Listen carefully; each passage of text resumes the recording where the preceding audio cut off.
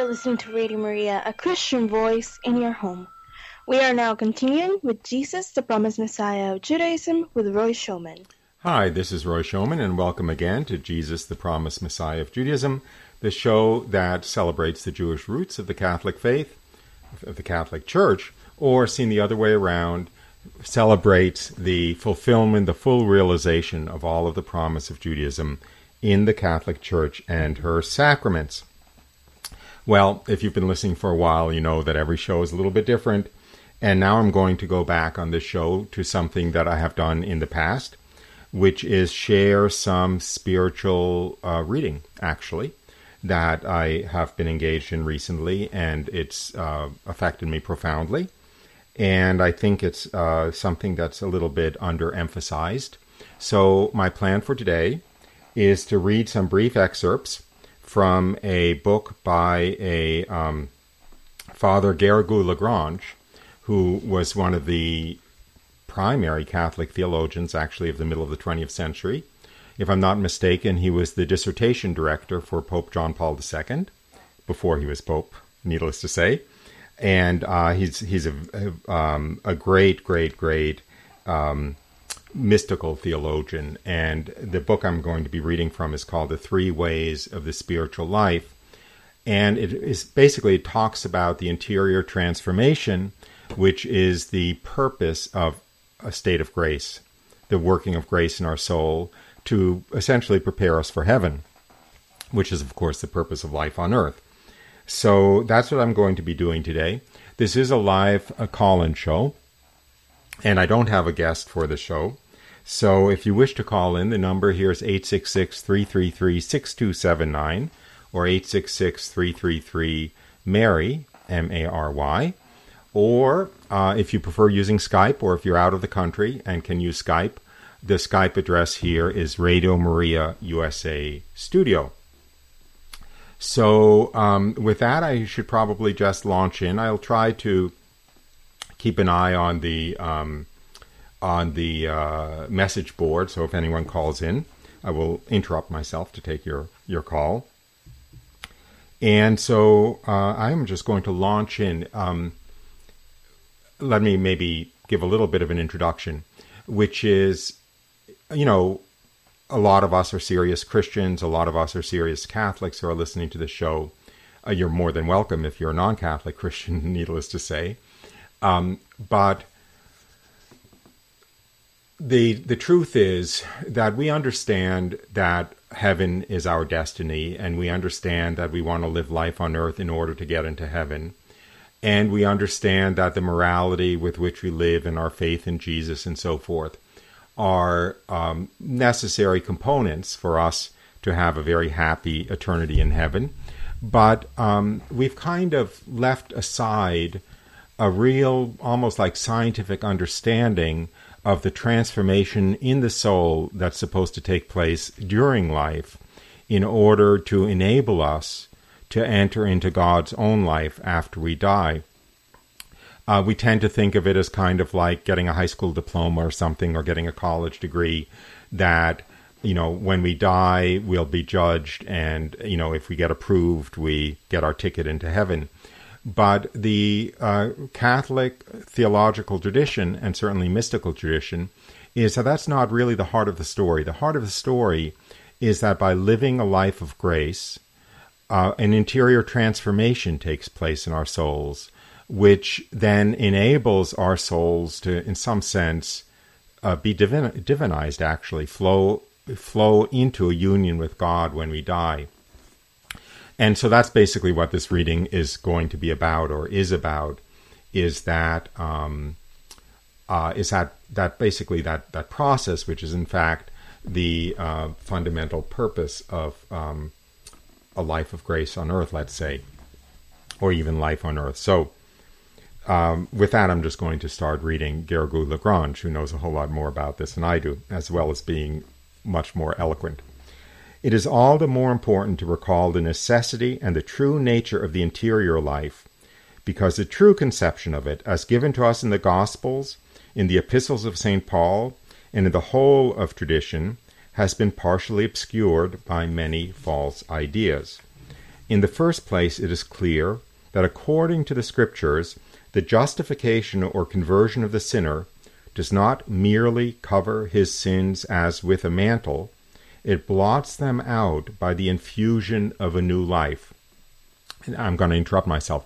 Now here the author is drawing a contrast between the Catholic understanding of, quote, justification and Luther's understanding of justification, which was that one's sins are covered as with a mantle, but largely ignoring the need for an interior transformation. And one of the points of Garrigou-Lagrange in this book is to underline the need for the interior transformation. So continuing with the reading, quote, "Have mercy on me, O God, according to thy great mercy," so the psalmist implores. This is from Psalm, I can't read the footnote is too small to read which psalm that is. I think it's 51.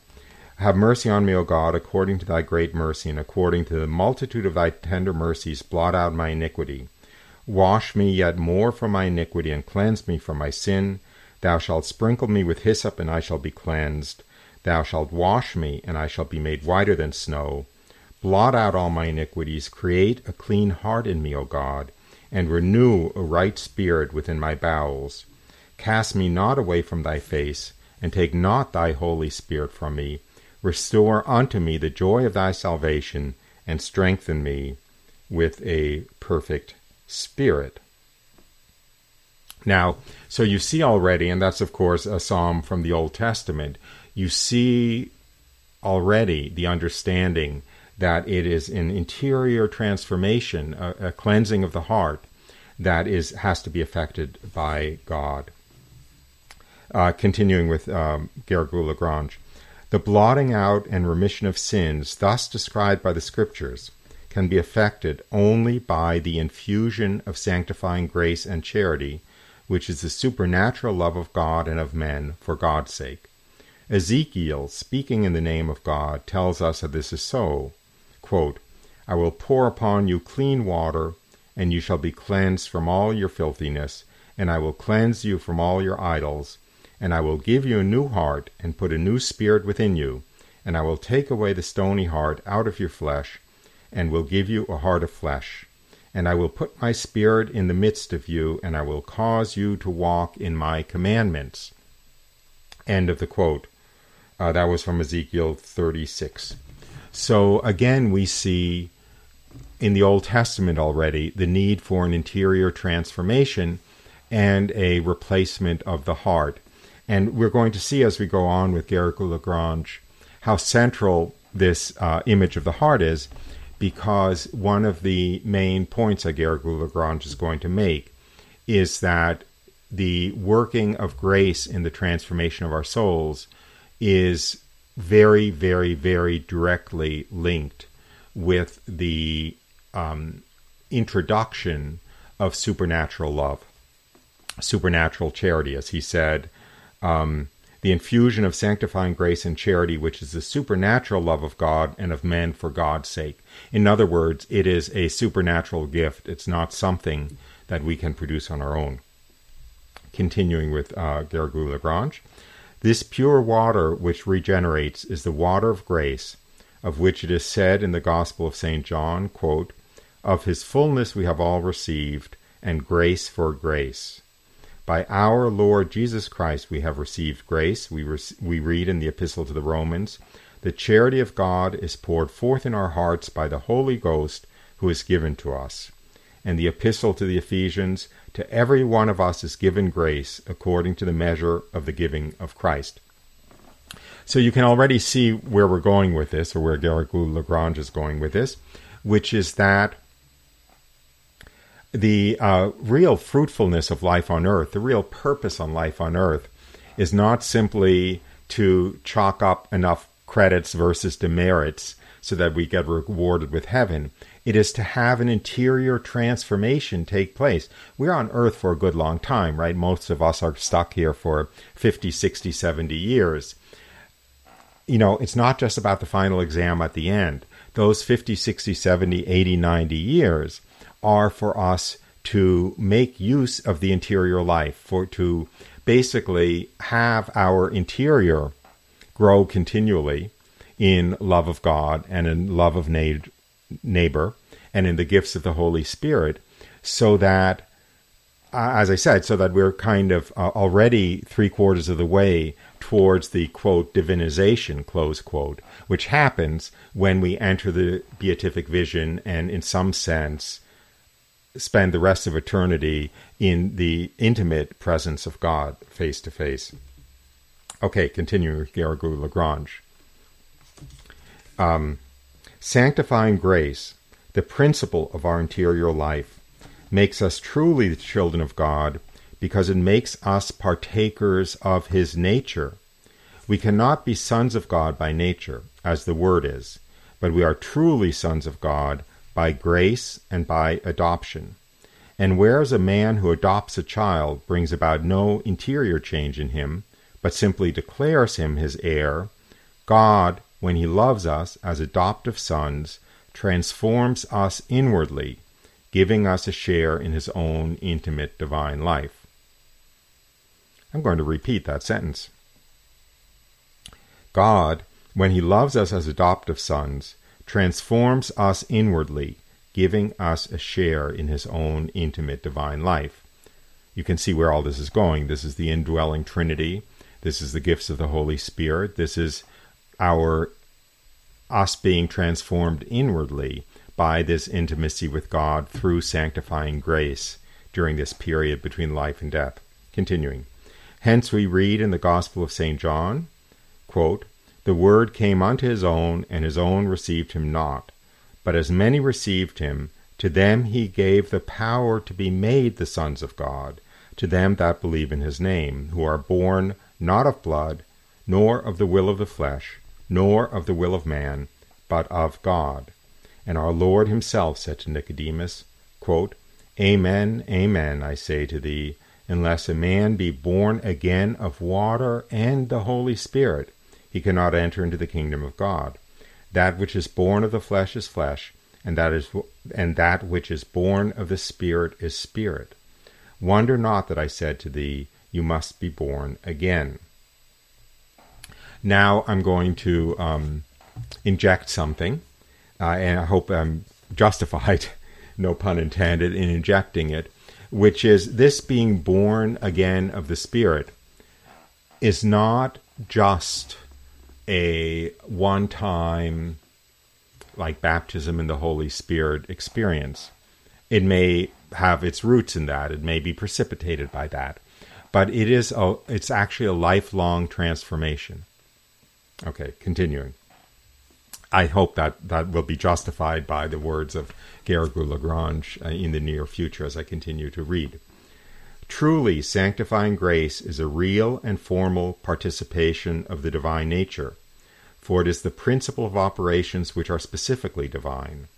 When in heaven it has reached its full development and can no longer be lost, it will be the source of operations which will have absolutely the same formal object as the eternal and uncreated operations of God's own inner life.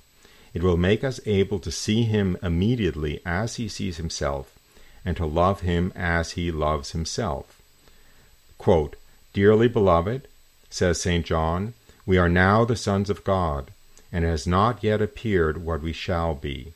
We know that when it shall appear, we shall be like to him, for we shall see him as he is." Close quote from first letter of John, chapter 3.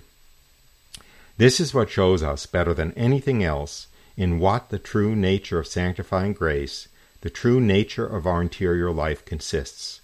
We cannot emphasize it too much. It is one of the most consoling truths of our faith. It is one of those vital truths which serve best to encourage us in the midst of the trials of our life on earth. So you see the basic thrust here is that our life on earth is the beginning of our eternal life. And ideally, we will spend our time during this life on earth in beginning and growing already the inner man, let's say, that will participate in eternal life in intimacy with God forever. Okay. Continuing. To understand what our interior life is in itself and in its various phases, we must consider it not merely in its seed, but in its full and complete development. Now, if we ask the Gospel what our interior life is, it tells us that the life of grace given to us in baptism and nourished by the Eucharist is the seed or germ of eternal life.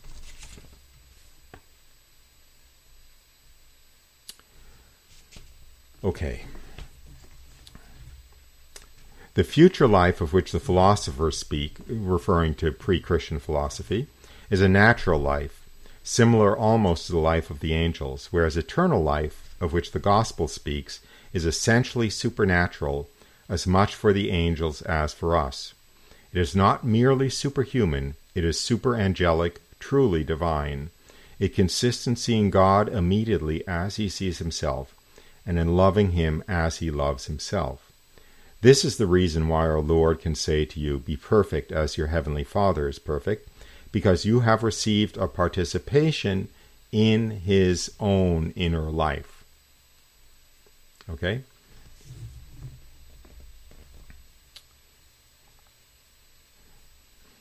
I have to kind of bring myself back down to earth occasionally.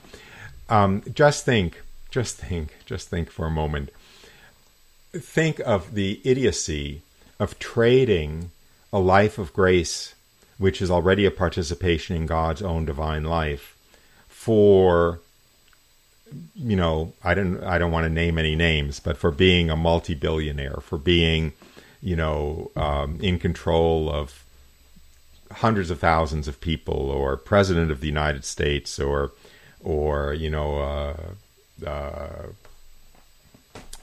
names keep coming to mind. You all know the names, the multi-billionaires that have been produced by technology in the last 10 or 15 years. And what an idiocy it is to trade the beginning of a life with God on earth and an eternity of a life with God after death for the trinkets of, of wealth or fame or power on earth. Continuing. I shouldn't preach, probably. I should let Garrigou-Lagrange say what he's saying. The Gospels, and especially the Gospel of St. John, tell us more about grace. We are told that grace is eternal life already begun. Our spiritual progress cannot tend in the direction of the life of eternity unless it presupposes the seed of it already existing in us, a seed of the same nature as the life towards which we are tending. In the natural order, the germ which is contained in the acorn could never grow into an oak tree unless it were of the same nature as the oak, if it did not contain the life of the oak in a latent state. The little child, likewise, could never become a man if it had not a rational soul, if reason were not already latent within it. In the same way, a Christian on earth could never become one of the blessed in heaven unless he had already received the divine life in baptism. And just as it is impossible to know the nature of the germ enclosed within the acorn unless we study it in the perfect state in the oak tree, so we cannot know the life of grace unless we consider it in its ultimate development in that glory which is the consummation of grace. Grace, says the whole of tradition, is the seed of glory. Okay, something just occurred to me. Put yourself in the position for a moment of Satan, if I can be so bold. You can see why Satan hates mankind so much. Because Lucifer was the highest of the angels, right? The most powerful, the most glorious of the angels. But he fell. And man, us, insignificant, sinful, weak, just think of how insignificant we are compared to Saint Michael the Archangel or Lucifer, the power and the glory of these archangels compared to the weakness and insignificance and stupidity of man. And yet, we are actually called to a higher destiny than that which was available to Lucifer if he hadn't fallen. Because we're actually called to a destiny of participating in divinity. The angels are not called to a destiny of participating in divinity. Think of the Blessed Virgin Mary. The Blessed Virgin Mary, we all know, all of us who are Catholics know, is the Queen of the Angels. She's the Queen of the Angels. That means that she is, in some sense, superior to the angels. She is of a higher nature than the angels, or at least in her current state, a higher nature, maybe not by nature, so to speak, but by transformation. That is what God has created when he's created us as men and women. No wonder Satan is so envious of us and resentful. Think, every time he loses a soul to God, and that soul is going to end up in heaven, he has let this worm of a creature, man, surpass him. And every time he succeeds in damning a human soul, he has gotten a victory over this, this bold,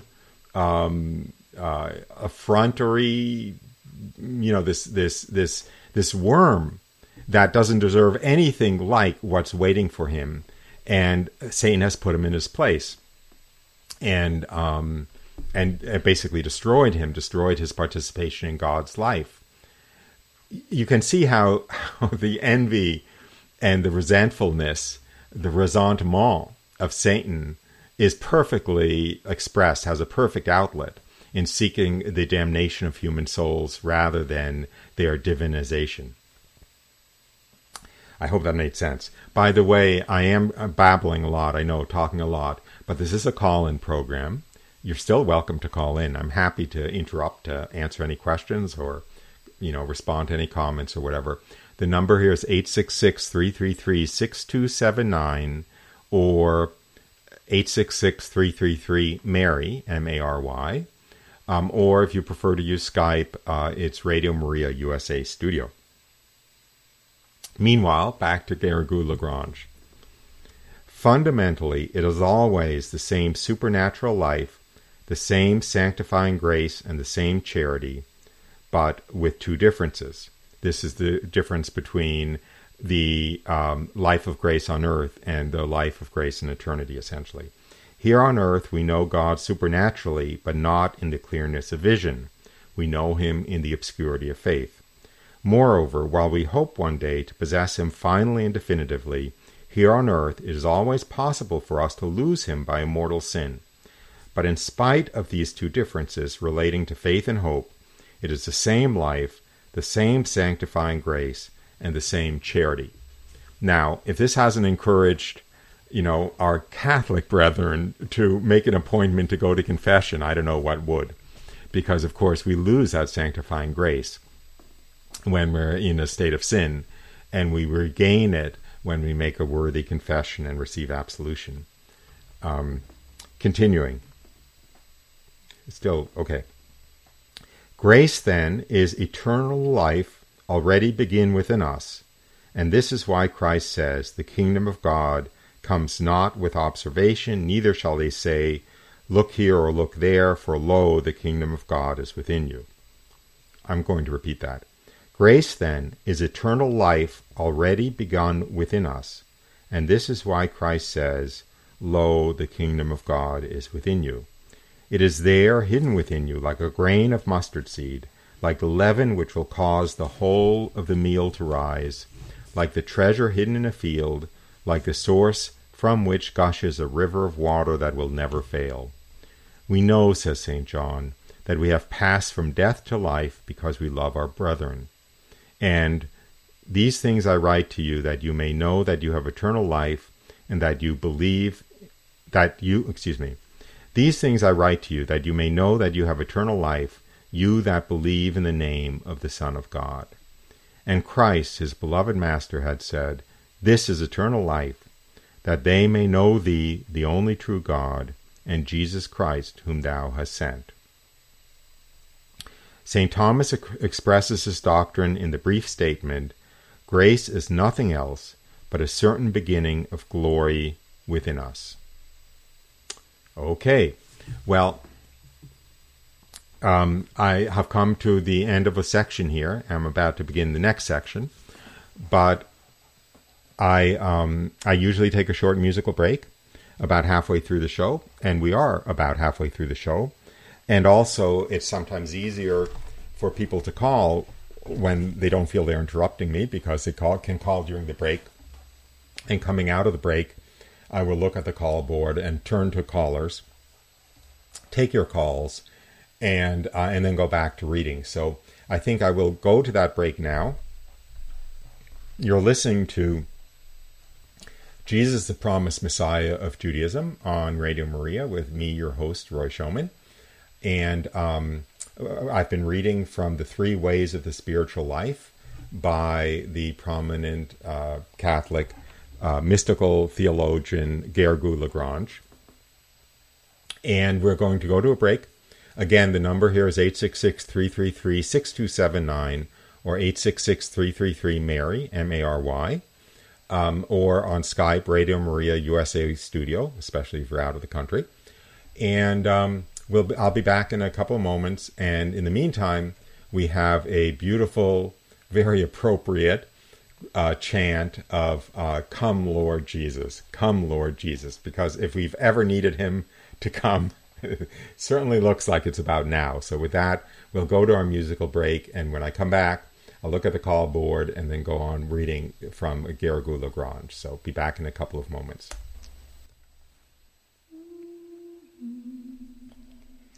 Ven, Señor Jesús, Maranatha. Ven, Señor Jesús, Maranatha. Ven, Señor Jesús, Maranatha. Ven, Señor Jesús, Maranatha.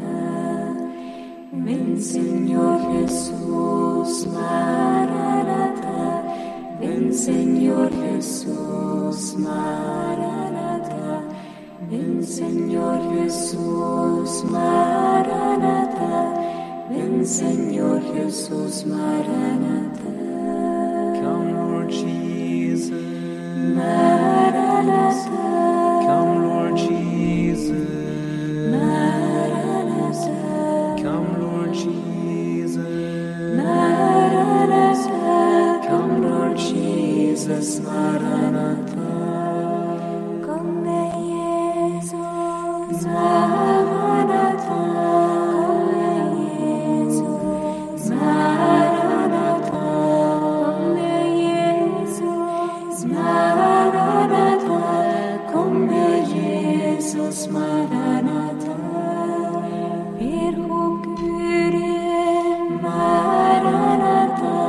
Erhu Kyrie, Maranatha.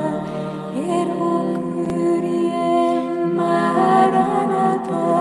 Erhu Kyrie, Maranatha. Veni, Domine. Maranatha. Veni, Domine.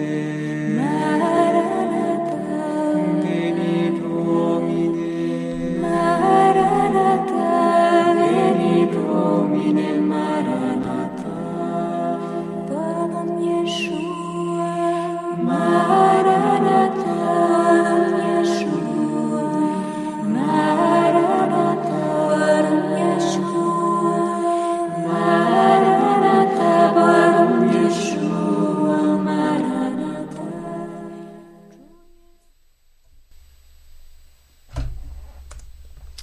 Okay, well, I'm back. I hope you enjoyed that.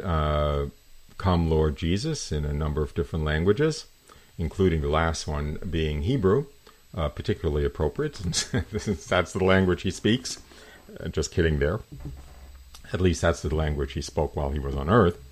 Now, of course, never mind. I won't. I'll stop being silly now.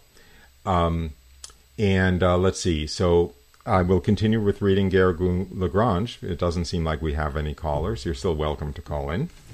But anyway, for the moment, I'll continue reading what I've been reading, The Three Ways of the Spiritual Life a brief outline of the main principles of ascetical and mystical theology by Garrigou Lagrange.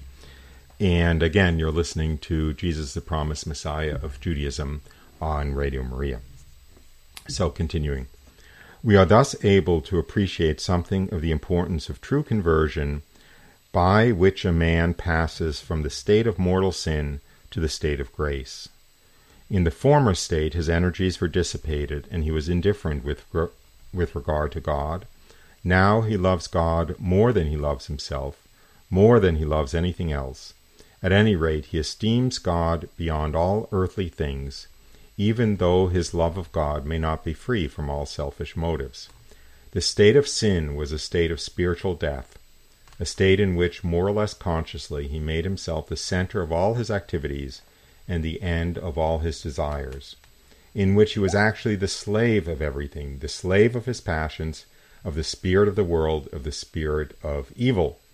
Now, I see that we have a caller, so I will go to the caller now. I'll continue reading after the call. So, are you there, caller? What's your name and where are you calling from?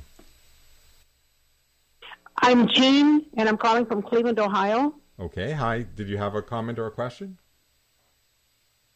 Yes, I think this is a very, very good program, and I think a lot more Catholics should be aware of that because, I don't think they meant to teach us that, but, when I was growing up, I very much got the impression that, about the second judgment, you're going to be judged heaven, hell, or purgatory, or at the very end, just heaven or hell. And it does sometimes almost make it sound like we are just kind of trying to, say, graduate, as it were. Mm-hmm. So this is very, very good. And I think I was thinking the whole time you were talking the first half hour about the transformation that I was aware of many of the saints, and particularly one who is venerable right now named Luisa Piccarreta. I don't know if you heard of her, but you could kind of see her transformation, even though she very much was graced from the beginning. But her transformation as a person, learning to live in the divine will, learning to let go of everything of her desires and just want what Jesus wants, and then Jesus would want what she wants, so that the two, in a sense, would be one. And I think that's, I was thinking of that as I was listening to you. Yeah, well, thank you very much. That's a very beautiful confirmation of what I'm doing. And yes, I was just actually starting that section, but yes, that the goal of the infusion of supernatural love or supernatural charity is to want what God wants more than anything that we might want out of ourselves, and to care about what God cares about more than we care about anything about ourselves. Absolutely. And that's what we're here on earth for. And so many people basically waste their lives and only wake up at the end, or maybe they make it over the bar or whatever, into heaven or something. But they haven't made use of their life on earth, which is actually made use of by taking advantage of sanctifying grace. So thank you. You're absolutely confirming everything. So thanks for your call, and I hope you keep listening. Thank you. And I will go on, since it's exactly the section I'm in. I'll just repeat this last sentence. In the former state, his energies were dissipated, and he was indifferent in regard to God. Now he loves God more than he loves himself, more than he loves anything else. At any rate, he esteems God beyond all earthly things, even though his love of God may not be free from all selfish motives. The state of sin was a state of spiritual death, a state in which, more or less consciously, he made himself the center of all his activities and the end of all his desires, in which he was actually the slave of everything, the slave of his passions, of the spirit of the world, of the spirit of evil. The state of grace, on the other hand, is a state of life in which man begins seriously to tend beyond himself and to make God the center of his activities, loving God more than himself. The state of grace is entrance into the kingdom of God, where the docile soul begins to reign with God over its own passions, over the spirit of the world and the spirit of evil. We may well understand, therefore, how St. Thomas could write, "The lowest degree of grace in a soul, for example, in that of a small child after its baptism, is of greater value than the natural goodness of the whole universe." I am going to stay on that theme for a while. Garrigou-Lagrange stays on that theme for a while, but I will just kind of underline how mind-blowing that is, that the lowest degree of grace in a soul is of greater value than the natural goodness of the whole universe. Why? Because the lowest degree of grace in a soul is actually a participation in God. And God, being uncreated, is of greater intrinsic value than everything in the created universe. I will continue with Garrigou-Lagrange again before I get into too much trouble. There is a much greater distance between the nature of man, or even between the nature of the highest of the angels and grace, than there is between grace itself and glory. Okay, so what's being said here? That there is a greater distance between the nature of the highest angel and grace than there is between grace itself and glory. That sanctifying grace in the human soul is closer to the glory of the most holy Trinity than the highest archangel is to the glory of the most holy Trinity. No created nature, however perfect, is the germ of grace, whereas grace is indeed the germ or the seed of eternal life. Hence, when a sinner is absolved in the confessional, an event occurs which is proportionally of greater importance than the entrance of a just soul into heaven. This doctrine is expressed by Pascal in one of the finest pages of his Pensées. Quote, "The infinite distance which separates bodies from spirits is a symbol of the infinitely more infinite distance which separates spirits from charity, that is, from supernatural love, for charity is supernatural." It's basically a repetition of what Garrigou-Lagrange just said when he was citing St. Thomas, which is that the distance between the created world and the uncreated most holy Trinity is greater than the distance between any two things in the created world. And the sanctifying grace in the human soul is actually not part of the created world. It's basically part of divinity. I hope I'm doing justice to that.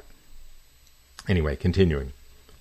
Luther erred fundamentally, therefore, when he tried to explain justification not by the infusion of a grace and charity which remits sin, but merely by faith in Christ, making it consist simply in the extrinsic imputation of the merits of Christ, an imputation which covers sins without destroying them, and thus leaves the sinner in his filth and corruption. According to the, I don't want to get bogged down in the contrast between the Luther's view of justification and the Catholic view. So, anyway, I'm trying to skip this. I'm not succeeding. According to his view, there was no regeneration of the will by the supernatural love of God and men. We have seen, on the contrary, what is the teaching of the Scriptures and of tradition. Faith and the extrinsic imputation of the justice of Christ are not sufficient for the justification or conversion of the sinner. He must be willing, in addition, to observe the commandments, above all, the two great commandments of the love of God and the love of one's neighbor. Quote, "If anyone love me, he will keep my word, and my Father will love him, and we will come to him and make our abode with him." Quote, "He that abideth in charity abideth in God, and God in him." According to the true teaching of Christ, we are in an order far transcending natural morality. Our unaided reason tells us that it is our duty to love God, the author of our nature, and to love him effectively, that is, by observing his commandments. But even this natural duty we are unable to fulfill without the help of God's grace. So weakened are our wills in consequence of original sin. Still less are we able by our natural powers alone to love God, the author of grace. For this love is of an essentially supernatural order, as supernatural for the angels as it is for us. Such is the supernatural life which we received in baptism, and this is what constitutes our interior life.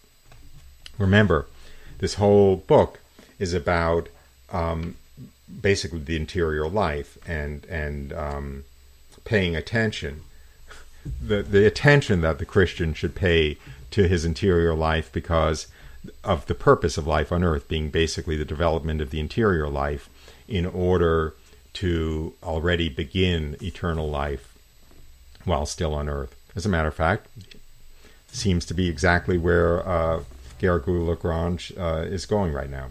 This beginning of eternal life, as we have called it, is a complete spiritual organism which has to grow and develop until we enter heaven. The root principle of this undying organism is sanctifying grace received in the very essence of the soul, and this grace would last forever, were it not that sin, a radical disorder in the soul, sometimes destroys it. From sanctifying grace, which is the germ of glory, proceed the infused virtues. First, the theological virtues, the greatest of which, charity, is destined to last forever. Quote, charity never falls away, says St. Paul. Now there remain faith, hope, and charity, these three, but the greatest of these is charity. That's from 1 Corinthians 13.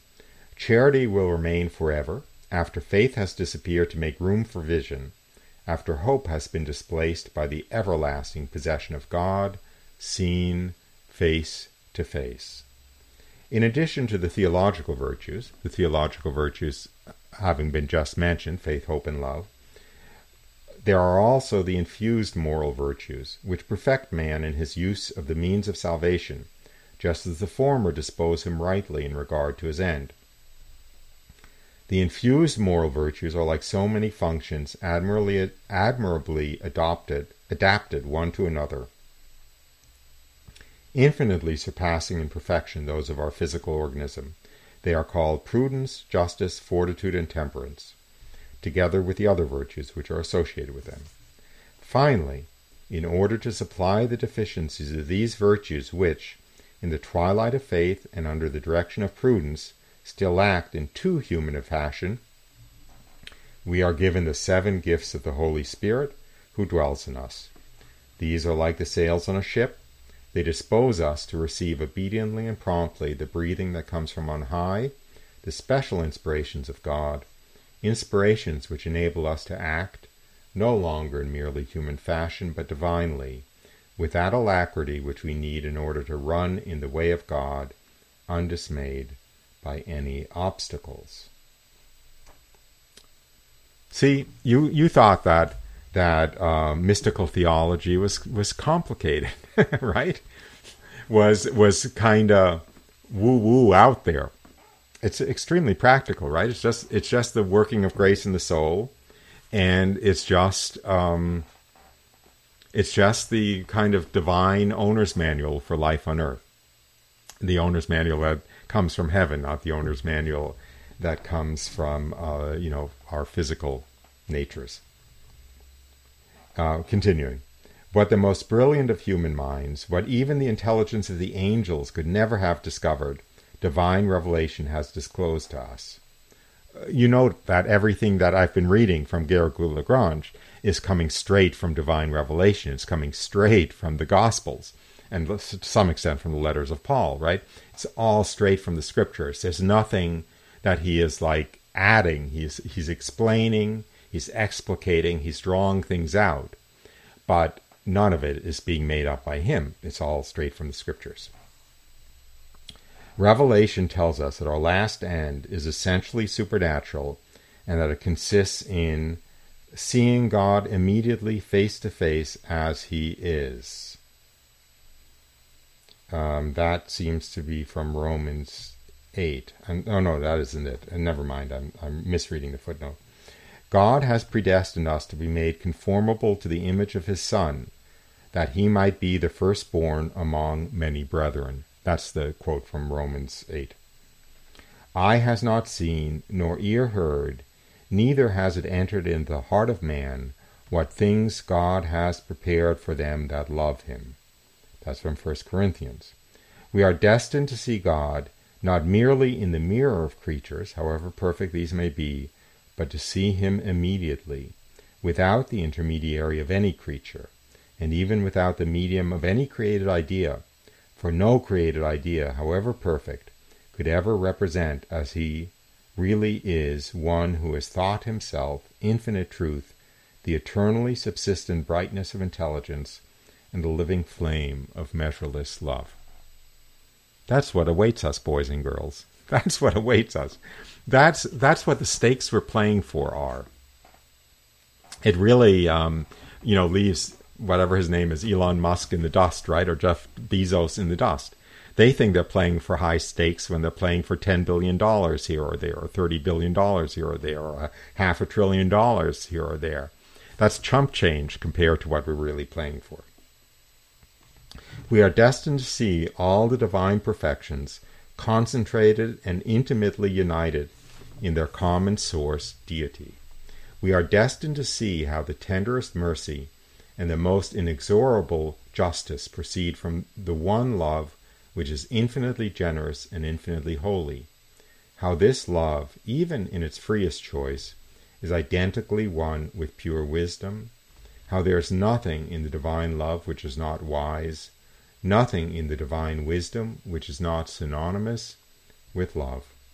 We are destined to contemplate the eminent simplicity of God, his absolute purity and sanctity, to see the infinite fecundity of the divine nature in the procession of the three persons, to contemplate the eternal generation of the Word, the, quote, brightness of the Father's glory and the figure of his substance, that's from the letter to the Hebrews, to see the ineffable breathing of the Holy Spirit, the issue of the common love of the Father and the Son, which unites them in the most complete outpouring of themselves.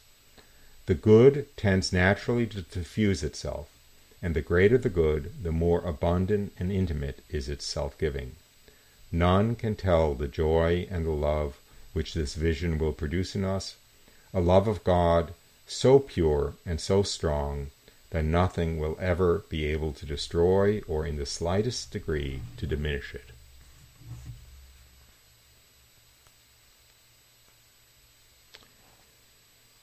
Wow. Okay. Continuing.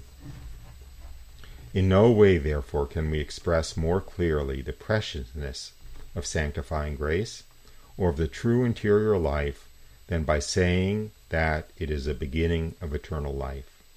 Here on earth we know God only by faith, and while we hope one day to possess him, we are able, unfortunately, to lose him by sin. But apart from these two differences, it is fundamentally the same life, the same sanctifying grace, and the same charity, which is to last through all eternity. So, basically, being in a state of grace, living in a state of grace on earth, is already beginning, it's already starting our life in heaven. Literally. In no way, therefore, can we express more clearly the preciousness of sanctifying grace or of the true interior life than by saying it is a beginning of eternal life. This is the fundamental truth of Christian spirituality. Consequently, our interior life must be a life of humility, for we must remember always that the principle of that life, sanctifying grace, is a gratuitous gift, and that we need an actual grace for the slightest salutary act, for the shortest step forward in the way of salvation. It must also be a life of mortification, as St. Paul says. We must be always bearing about in our body the mortification of Jesus, that the life also of Jesus may be made manifest in our bodies. That's from 2 Corinthians. That is to say, we must daily, more and more, die to sin and to the relics that sin leaves in us, so that God may reign more completely in us, even to the depth of the soul. But above all, our interior life must be a life of faith, hope, charity, and union with God by unceasing prayer, It is above all the life of the three theological virtues and of the gifts of the Holy Spirit which accompany them, the gifts of wisdom, understanding, knowledge, piety, counsel, fortitude, and fear of the Lord. In this way we shall enter into the mysteries of faith and relish them more and more. In other words, our whole interior life tends toward the supernatural contemplation of the mysteries of the inner life of God and of the incarnation and redemption. It tends, above all, towards a more intimate union with God, a preliminary to that union with Him, ever actual and perpetual, which will be the consummation of eternal life. Wow. Wow.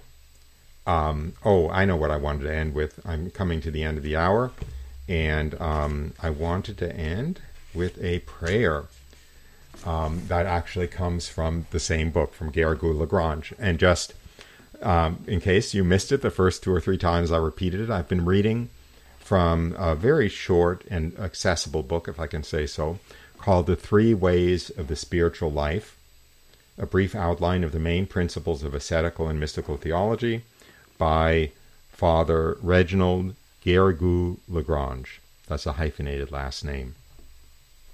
Anyway, and he ends the book with a prayer. So, what practical conclusion are we to draw from all this? We ought to say and repeat this prayer to our blessed Lord. Lord, teach me to know the obstacles that consciously or unconsciously I am placing in the way of your grace in me. Give me the strength to put them aside, and if I am negligent therein, vouchsafe yourself to remove them, however much I may suffer thereby. What would you have me do for you this day, my God? Show me what it is in me that displeases you. Teach me rightly to value the precious blood which you did shed for me, of the sacramental or spiritual communion by which we are enabled to drink that blood from the wound of your most loving heart. Make me, O Lord, to grow in love of thee. Grant that our inner conversation may never cease, that I may never separate myself from thee, that I may receive all that thou dost deign to give me, and that I may not stand in the way of grace, which through me should be poured out upon other souls to give them light and life. Amen. I am going to repeat that prayer, and that'll take me to the end of my hour. Lord, teach me to know the obstacles that consciously or unconsciously I am placing in the way of thy grace in me. Give me the strength to put them aside, and if I am negligent therein, vouchsafe thyself to remove them, howsoever I may suffer thereby.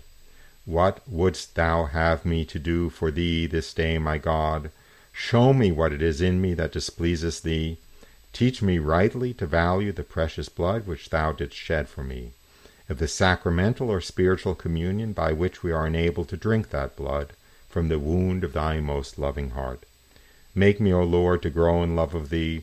Grant that our inner conversation may never cease, that I may never separate myself from thee, that I may receive all that thou dost deign to give me, and that I may not stand in the way of the grace which through me should be poured out upon other souls to give them light and life. Amen. Amen, amen, amen. And with that, we've come to the end of our hour. You've been listening to Jesus, the Promised Messiah of Judaism, with me, your host, Roy Schoeman, on Radio Maria. And I hope you join us again next week, same time, same place. And I will go out, so to speak, with that beautiful hymn that we had in our musical break, Come Lord Jesus, Come Lord Jesus, Come Lord Jesus, come in the second coming, but in between now and then, come in our souls, animate our souls, affect this transformation in us, so that our time here on earth may be the beginning of our eternal life. And with that, it's Roy Schoeman saying goodbye for now, and back to Harpa Dei singing Come Lord Jesus.